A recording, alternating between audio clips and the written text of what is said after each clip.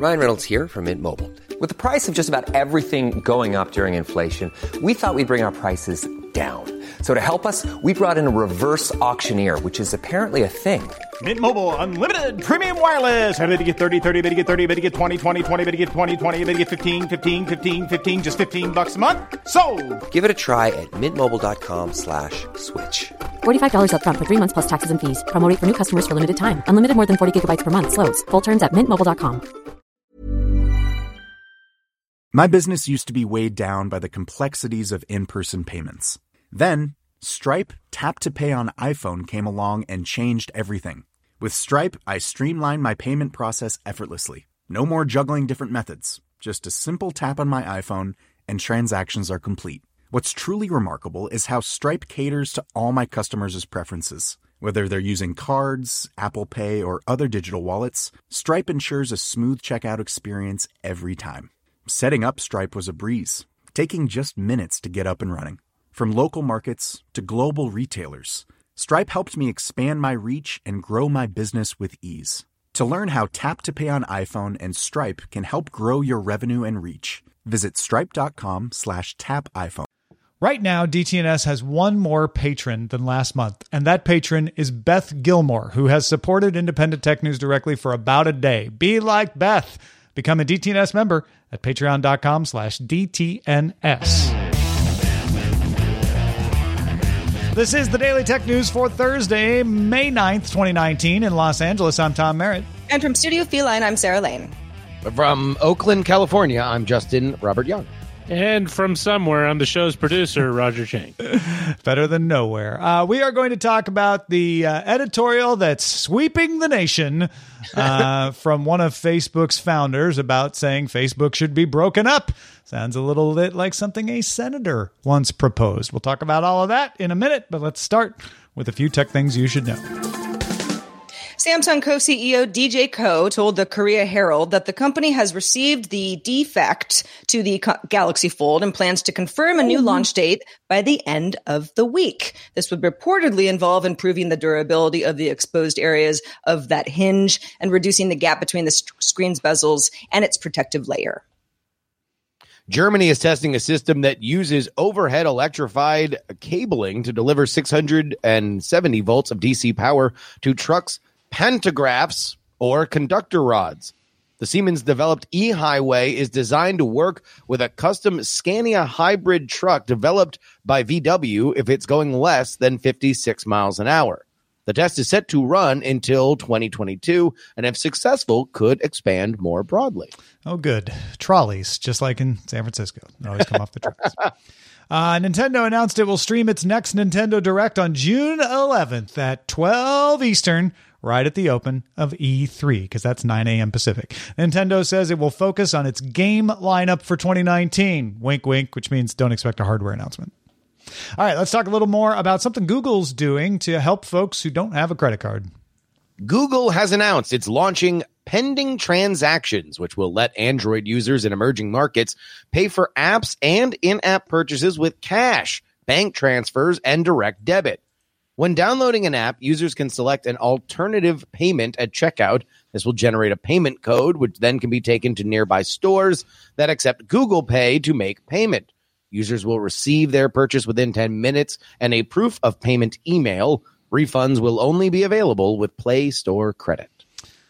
I love this idea as far as making payments more accessible. It's not the easiest way to do it, but I imagine if you don't have a credit card and you want to buy apps, through the Play Store, which is a safer way to do it, this might be the way to do it. I mean, buying some Google Pay gift card type things would work too, but this is essentially opening up avenues for payments, which in developing markets, which is where all the battle for market share is right now, is an important avenue to provide. It also shows you how valuable having the payment of Google Pay, having the method be pioneered is very, very, very important for the future of these companies where you are dealing with a lot of little transactions constantly. Now, is Google making sure that a store that offers Google Pay must accept this cash transaction? Could the store say, we don't do that? Good. That is a good question. I did not see an answer to that here. I didn't either. I assume a store could say that, we're not going to do that. But I don't know why they wouldn't. I would guess that, that's part of it. Yeah, because then you're in the store and you might buy something else. Yeah, right. Yeah, they want to get you in there, even if you're just buying Angry Birds. I've got a friend, she's in the U.S., who, for her own reasons, doesn't have a bank account. She has an Android phone. She pays for the phone at the store that she got the phone in cash when the bill is due. I mean, her life runs fairly well considering she's pretty off the grid. This would be perfect for her because up until now, anything that required payment that was like a mobile online payment or anything to do with her phone that wasn't just a free app that she could get, by pressing a button, she just couldn't participate in. So this would actually work for her. Wow. I know. That's fascinating. I feel like all I want to do is talk about your friend's life. This seems like a way to live. That would be the last thing she'd want me to do. But yeah, I mean, this people do this. This is the way to live. But at the same time, you are shut out of I don't know, a cool paid app that you'd be happy to spend $3 for. My mom does the same thing with iOS. She does not purchase anything that isn't free, and she will buy gift cards, iTunes gift cards, and give herself a little credit for some non-free stuff. But she does not link a credit card to her iTunes account for her iPhone. Well, good on you, Google. Yeah. Helping people pay for apps. Yeah. If you too are hoarding money under your mattress, please email the show. Samsung announced a new image sensor, the ISOCELL Bright GW1. It has a 64 megapixel sensor with the same size pixels as its 48 megapixel sensor. This means it'll be bigger and also capture more light. It'll generate 16 megapixel images by merging 4 pixels. The 48 megapixel sensors generate 12 megapixel images exactly the same way. Pretty same anyway. The Bright GW1 will also be able to descramble the color filter for a full res 64 megapixel shot if you have enough light for it. And the part will go into mass production in the second half of the year, so it could show up in phones later this year. Yeah, this is similar to what Sony already does. The part where it can descramble the color filter. Sony does that with its 48 megapixel sensor right now. So Samsung kind of leapfrogged ahead of them by doing this not only with a 48 megapixel but this new 64 megapixel sensor. Expect Sony to come out with a 64 megapixel sensor soon, and then by the end of the year we'll have a bunch of options for manufacturers to make these kind of cameras. There are some limits though, Roger. I know you and Amos were talking about this in our prep meeting about how, yes, it's a bigger image sensor, which means, or the pixels are the same size, which means that theoretically should still work, but there might be some limits to that. I mean, it depends on how they package it. And I mean, there are limits to what you can do in order to have these things fit into various devices, right? I mean, ideally you would want as physically big of an area as you can possibly get away with, but you do have constraints on the target package. It remains to be seen. I mean, once it's out and people can test it, we'll get a better idea. It definitely looks promising, but at the same time, I've seen similar attempts in the past end up with kind of okay results. But the current 48 megapixel sensors are pretty good, right? Yeah. And this is one of the caveats about digital imaging. More megapixels doesn't necessarily mean an increase in image quality. Correct. So we get an email every time we mention megapixels on the show instructing us that. And that's why we're trying very hard to say it's also the same size pixels on a bigger sensor. So yeah, hopefully leaning into that a little, because you're right. And hopefully this is a big enough sensor that it makes up for the fact that it has more of them on there. Nike is adding a feature to its app called Nike Fit that uses a computer vision algorithm to scan your feet and then some other algorithms to recommend the right shoe size. In the listing for shoes in its app, you'll have a new option to measure instead of just picking a size. When you do that, your camera opens up and instructs you to stand next to a wall. You point your phone's camera at your feet. You'll get a couple of circles appear. They're calling it augmented reality. It's really just 2 circles appear, but whatever. 2 circles appear to help you get a level shot. And then once it's good, it scans your foot and recommends a size. You can save the scan to your profile then to make future size choices. And in fact, you can even give it to people if you go into a Nike store and say like, hey, this is my actual shoe size as scanned by the app. And that'll help them pick the right shoe, because different lines of shoes, even within Nike, sometimes come in varying sizes, even though they're all called 9 or 8 or 10 or whatever. This is expected to arrive in the US Nike app in July and in Europe in August. Yeah, my first reaction was like, if you don't know your shoe size by now, well, it depends on how old you are, of course. But if I don't, like, I kind of know my shoe size. But Nike specifically, I use for running. It's a good running shoe. It just fits me well. But only certain styles do. Not all Nike styles. Some of them are too wide in the heel, and my left foot is slightly bigger than my right foot. So there's some variables here. So it's pretty cool. It's pretty cool. I would also say that and I would suspect many of the listeners, if you are not a sneakerhead or buying shoes for fashion purposes, if you have a very utilitarian relationship with shoe buying, then you probably don't do it all that often. And if you've purchased a too big size shoe, or maybe even a too small size shoe, then a lot of those decisions last for years and years and years and years and years. So you could really just make 2 bad decisions and have a missized shoe for a decade. Yeah. Mm-hmm. I know my shoe size. It's between 10 and 11, depending on the brand, depending on the type of shoe. And I always have to try them on just to find out, is this one the one that's 10 and a half? Is this the one that's 11? Mm-hmm. And so having this system for any thing, I don't really buy Nike shoes that often, but man, I would love to have this on the shoes that I do buy, to say like, this is actually what my foot size is. Can you match it with the shoes that fit? So I don't have to sit here trying on 3 different pairs every time I go into a store. I kind of forgotten about this because I'm annoyed with myself, but I bought a really cute pair of Adidas shoes online, so I didn't try them on beforehand.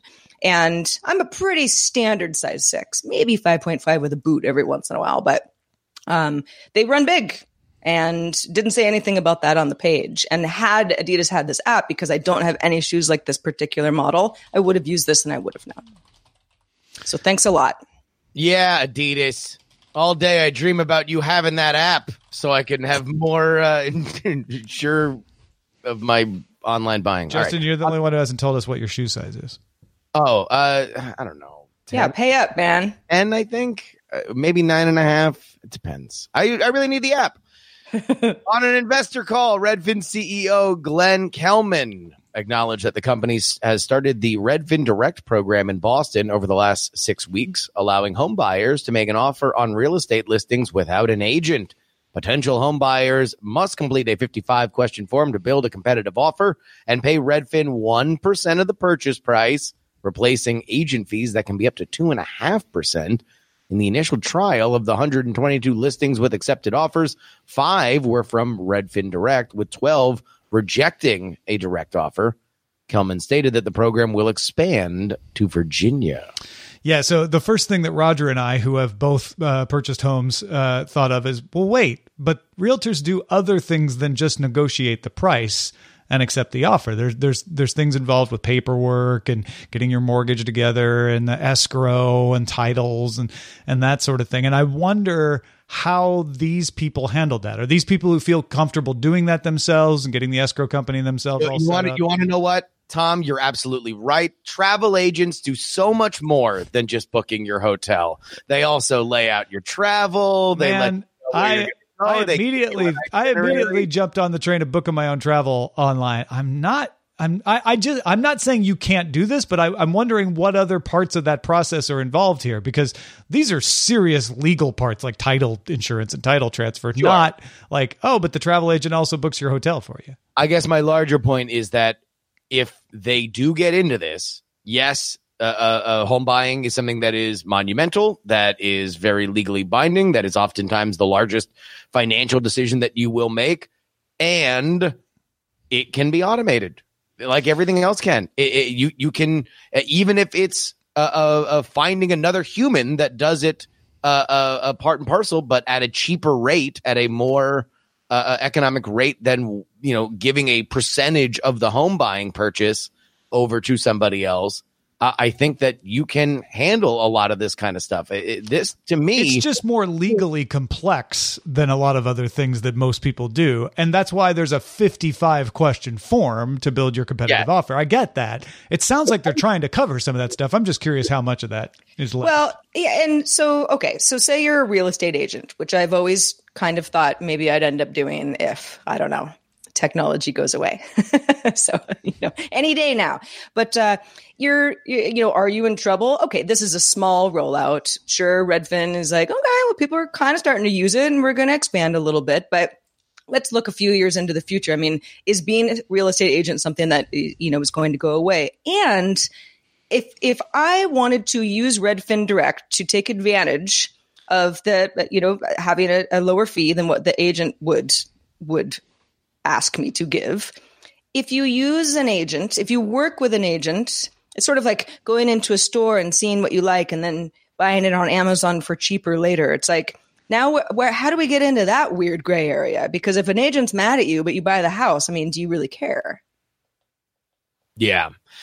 I would be curious to see real estate agents who listen to this show let us know how much they are afraid of these platforms effectively taking their jobs. Yeah, absolutely. Or how much the platform just doesn't worry them because it doesn't provide the right services. Feedback at dailytechnewsshow.com. Let us know what you think, because I'm with Justin on the longer term. Like, all that stuff can be automated. I'm just not sure if 55 questions is enough to automate it. And I didn't get any clarity out of this GeekWire story, particularly about that part of the process. So I'm just curious. Well, maybe you'll like this next story. French company Pop Show built an app on Snapchat's SnapKit platform called YOLO that lets users solicit anonymous questions. Oh, what could go wrong? You use YOLO to send an Ask Me Anything invitation to selected contacts or to the public on Snapchat. Questions are then sent through YOLO, and then your answers show up on Snapchat. 1 week later, the company is as surprised as anyone that it is the #1 most downloaded iPhone app in the US and the UK. YOLO has a warning at launch that says it has no tolerance for objectionable content or abusive users, and it contains flagging and blocking features as well. Child safety advocates are criticizing the app. Not surprising. Yeah, there's the whole child safety part of this, which is like, this is being used by teens. This is most popular by teens. And will it be used for bullying? How badly will that happen? So far, it doesn't seem like those complaints are very high, but it's also early days. The other aspect of this is this just the next Saraha / Yik Yak, where it'll be popular for a period of time and then fade away as teens get bored with it? I mean, remember Formspring? It was kind of before the mobile days, but that was a big deal. And then it got real nasty and it kind of went away. Everybody was like, well, okay, that was an interesting fad. I see this exact thing that YOLO does on Instagram stories. And I don't know, some people like that kind of thing. Like, but that's not anonymous. That's the only difference, right? This is anonymous. But sure. No. It's almost the exact same thing. Instagram stories, you can solicit, like, you ask your people a question, right? And then they can respond back to you effectively. But you see who it is that's responding. Yeah. The anonymity is the key here. Different, but yeah, exactly. I would almost bet I won't bet my life on anything, but I would bet some money that YOLO will fade away as its predecessors have. Contrarian opinion then, does it mean something that this idea does keep popping up? We named like 3 different things. Yep. So like at some point, is somebody going to figure out how it stays around? And then the question is, did YOLO do it by adding Snapchat images, building it on Snapchat's new platform and putting in warnings and controls? Or is it still yet the magic formula to be determined? Hey, folks, if you want to get all the tech headlines each day in about 5 minutes, be sure to subscribe to dailytechheadlines.com. All right. In an op-ed in the New York Times, Facebook co-founder, as he's sometimes called, Chris Hughes, called on the U.S. government to break up Facebook. Let's dig into first who Chris Hughes is. He was one of the roommates in Harvard, along with Eduardo Saverin, Dustin Moskovitz, Andrew McCullum, who helped Zuckerberg get Facebook off the ground in 2004. If you're curious, he was played by Patrick Mappel in the movie The Social Network. Mappel also played PFC Dinkins in Mad Men. Dinkins is associated with the JFK conspiracy theory. But anyway, that's a side thing. Hughes left Facebook in 2007 to volunteer for the Obama campaign. So he's political. That's going to play into this. He was the publisher and editor-in-chief of The New Republic from 2012 to 2016. Most people think it was not terribly successful under his stewardship, and he's now a co-chair of the Economic Security Project. He has sold all of his stock in Facebook. That's important to know. He's not trying to hurt or drive it up. He sold it all in 2012. And Thursday, in an op-ed piece published in the New York Times, Hughes argued that the FTC and the Department of Justice should force Facebook to spin off Instagram and WhatsApp and bar Facebook from acquisitions for several years. Where have I heard that before? He writes, Mark is a good, kind person, but I'm angry that his focus on growth led him to sacrifice security and civility for clicks. And I'm worried that Mark has surrounded himself with a team that reinforces his beliefs instead of challenging them. He goes on to say Mark alone can decide how to configure Facebook's algorithms to determine what people see in their news feeds, what privacy settings they can use, and even which messages get delivered. When it hasn't acquired its way to dominance, Facebook has used its monopoly position to shut out competing companies or has copied their technology. Now, he does talk about the wider philosophy of whether companies are getting too big these days in the U.S., and he also calls for a government agency to regulate privacy and create guidelines for acceptable speech on social media. But Justin, you seem to have something to say here. Well, you've kind of hinted at it twice, and that was exactly my reaction in reading the op-ed is, man, this seems familiar. This seems a lot like Elizabeth Warren's stated plan, not only to break up Facebook, but also Amazon and Google. I then did a little digging, and indeed, Hughes has given the maximum allowable donation to Elizabeth Warren's current presidential campaign in February. That is $2,800. Months after he gave $10,400 to her joint fundraising committee. He has also given $2,700 to Mayor Pete Buttigieg, the South Bend mayor, and $250 to the leader of the Yang Gang, Andrew Yang, who are also running for president in the Democratic primary. Upon realizing that this seems to me like a campaign ad, that's what it reads like to me. And I have the same feelings about it, although undoubtedly this is a more personal tale than Elizabeth Warren making a policy proposal. But I have the same feelings about it that I did her policy proposal, which is I don't exactly know what this achieves. Even if you are to spin off WhatsApp and Instagram, I don't know how viable WhatsApp and Instagram are as other companies, nor do I think that it necessarily gets to the heart of why we have problems with Facebook, which is the fact that they are an ad sales company and they continue to funnel everybody in to get maximum usage out of them so they can sell ads against them. If this proposal was to spin off Facebook's ad sales, I think that you would be driving more to the more to the heart of controlling their instincts. But I don't think that Facebook snapping up companies and spinning off the ones that they have really does much. Yeah, we should mention Facebook's response because former Liberal Democrat Party leader in the UK and one-time Deputy Prime Minister of the UK, who is now the Facebook VP of Global Affairs, Nicholas Clegg, said Facebook accepts that with success comes accountability, but you don't enforce accountability by calling for the breakup of a successful American company. Accountability of tech companies can only be achieved through the painstaking introduction of new rules for the internet. So really pushing that Zuckerberg op-ed that he wrote for the Washington Post of, hey, now that we're big enough that we can survive, please come regulate our competition out of... I'm sorry, that's not what he said. He said, please regulate the internet. This is what we need. We need your help, government. And so that's the party line. Yes, and I think it was not a mistake or not a coincidence that they got somebody that definitely isn't connected to Mark Zuckerberg, so it didn't seem like this was a personal thing between Zuckerberg and Hughes. I mean, WhatsApp and Instagram being independent companies on the surface, it's like, well, a lot of people don't even know Facebook owns them anyway. They'll just keep chugging along. But it all depends on who runs those companies, right? If Facebook was gotten broken up, like, is the rule then that nobody who's ever worked at Facebook can be the CEO of either of these companies or in some sort of management role or on the board? There are, like you said, Justin, I mean, there are a lot of questions of what would change unless it was really stringent rules. Yeah, could Instagram not contract with Facebook to sell their ads?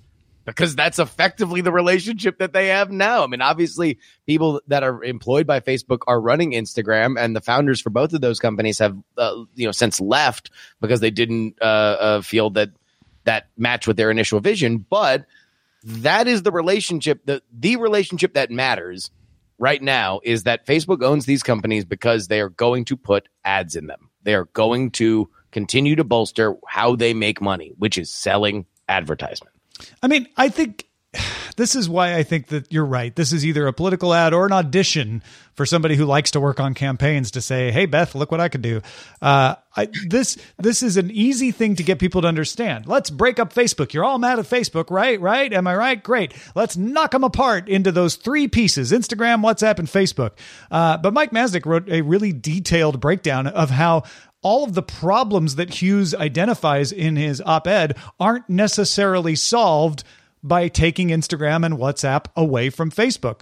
Facebook would still have Zuckerberg in charge. Zuckerberg would still be in charge of the newsfeed. He would still be in charge of your privacy controls. He would still be in charge of marketing data to third-party people. Facebook would still see all the things. All the problems with Facebook aren't fixed by getting rid of Instagram and WhatsApp. Now, granted, it would reduce the income. It could potentially provide some competitors.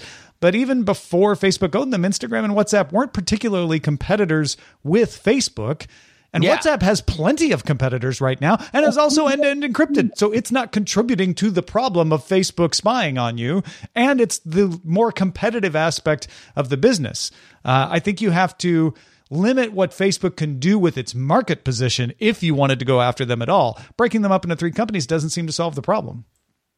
No. It is, however, a very good campaign thing because, like you mentioned, technological questions, business, like monopoly questions are complicated. The solutions take forever and you need to justify them repeatedly. This is a process that moves glacially.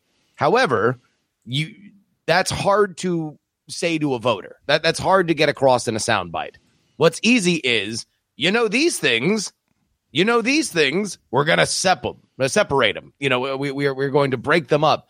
That's it. It's just leveraging the brand names of these companies to make a larger point, which is that tech has gone out of control. And there is Hughes makes a larger philosophical idea that America has strayed too far away from its roots of having a firmer hand in breaking up monopolies, and that we should return to that, which is, that's an intellectual line of thought that he's allowed to have. But here we are. Well, you know who else is intellectual? Everyone who participates in our subreddit. They're even competitive with each other because you never know who's going to rise to the top. Unless it's a really good story. You can submit your own and vote on them at dailytechnewsshow.reddit.com and facebook.com/groups/dailytechnewsshow. We also like your emails. We do. Almost 100% of the time, it's a wonderful email. Tyler wrote on DTNS number 3526. You were discussing the reduction in Google Assistant AI model sizes. You discussed the improvement in latency and commented that this could allow for greater security. They did, in fact, address this during I.O. They discussed the use of federated learning to enhance security. An excerpt from a Google blog post says as follows. It works like this. Your device downloads the current model, improves it by learning from data on your phone, and then summarizes the changes as a small focused update. Only this update to the model is sent to the cloud using encrypted communication, where it's immediately averaged with other user updates to improve the shared model. All the training data remains on your device, and no individual updates are stored in the cloud. Keep up the good work. Thank you so much, Tyler. I wish Google had hit that a little more in its keynote. But I'm glad that they have that there, and it's very well explained. It's very similar to the way Apple was explaining their model as well. And I'm glad to see Google moving to that. So really appreciate sending along that link, Tyler. You're the best. We also got some feedback about our discussion of neighborhoods and apps like Nextdoor and Amazon's Neighbors, upcoming Neighbors. Kimberly, the Texas teacher, wrote in, and really great email. We don't have time to read it in full, but she made some good points about some issues that she's had where she lives, which is in Texas. And one of them was that a neighbor had incorrectly identified a common neighbor of theirs as a sex offender because she'd found the address on an outdated list somewhere. And the person who lived there ended up getting harassed by neighbors who incorrectly thought that she was the person. So that's not good. You know, a little bit of that herd mentality that spread really quickly. Another example she used was that she walks her dog a lot, and a neighbor started getting suspicious. Like, this woman is walking by my house way too often. She's doing something nefarious here. And some other neighbors had seen that post on the app that everybody was involved with, and then ended up coming back to Kimberly and saying, well, this person's saying this stuff about you. So you can see where this does go haywire sometimes, where people they're not necessarily trying to ruin anybody's day, but they're spreading false information too quickly. On the other side, I was real hard on the Ring app, but Cappy wrote in to say that that some police arrests have been made based on information from Ring in his neighborhood, including a couple break-ins to his car. So there's positive on that side of the ledger too. Thanks to everybody who wrote in with their experiences on this.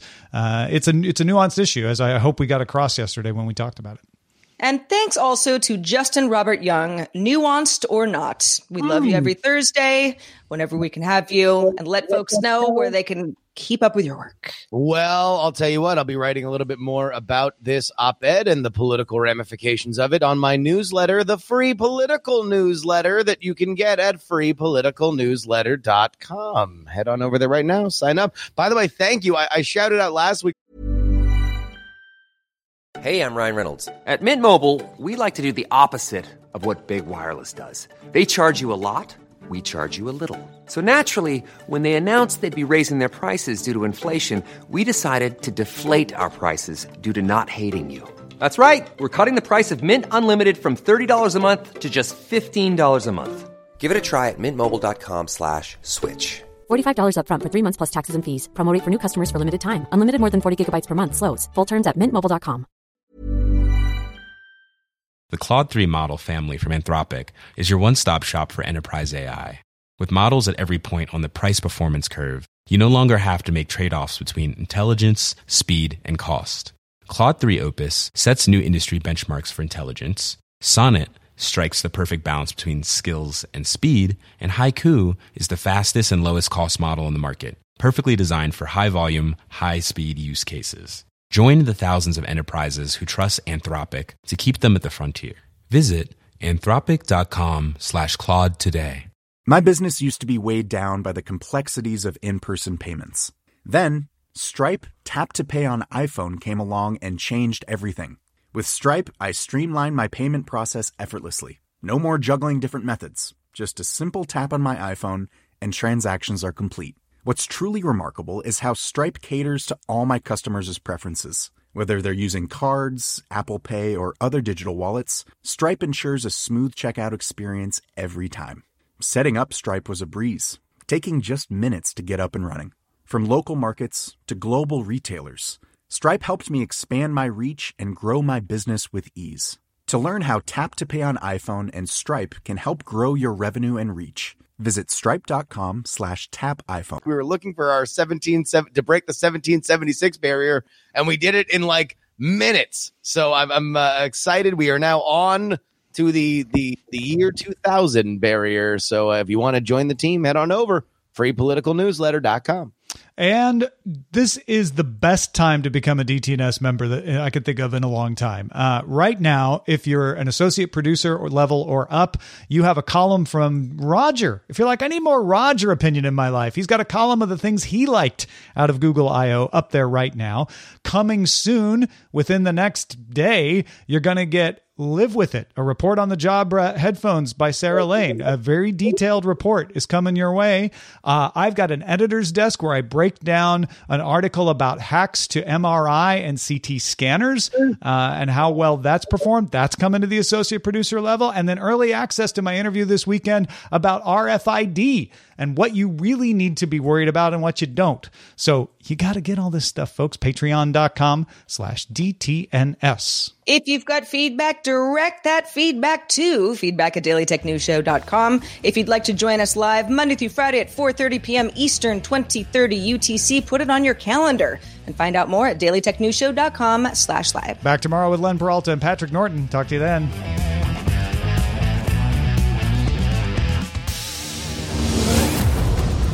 is part of the Frog Pants Network. Get more at frogpants.com. Diamond Club hopes you have enjoyed this program. Hi, I'm Daniel, founder of Pretty Litter. Cats and cat owners deserve better than any old-fashioned litter. That's why I teamed up with scientists and veterinarians to create Pretty Litter. Its innovative crystal formula has superior odor control and weighs up to 80% less than clay litter. Pretty Litter even monitors health by changing colors to help detect early signs of potential illness. It's the world's smartest kitty litter. Go to prettylitter.com and use code ACAST for 20% off your first order and a free cat toy. Terms and conditions apply. See site for details. This message comes from BOF sponsor eBay. You'll know real when you get it. It'll say eBay Authenticity Guarantee. And you'll feel it. Maybe it's a head-turning handbag, a watch that says it all, jewelry that makes you look like the gem, or sneakers and streetwear so fresh every step feels fly. eBay gets it. So look for the blue check mark next to that thing you love. And be confident that every inch, stitch, sole, and logo is checked by experts. With eBay Authenticity Guarantee, you can trust that feeling of real is always in reach. Ensure your next purchase is the real deal. Visit eBay.com for terms.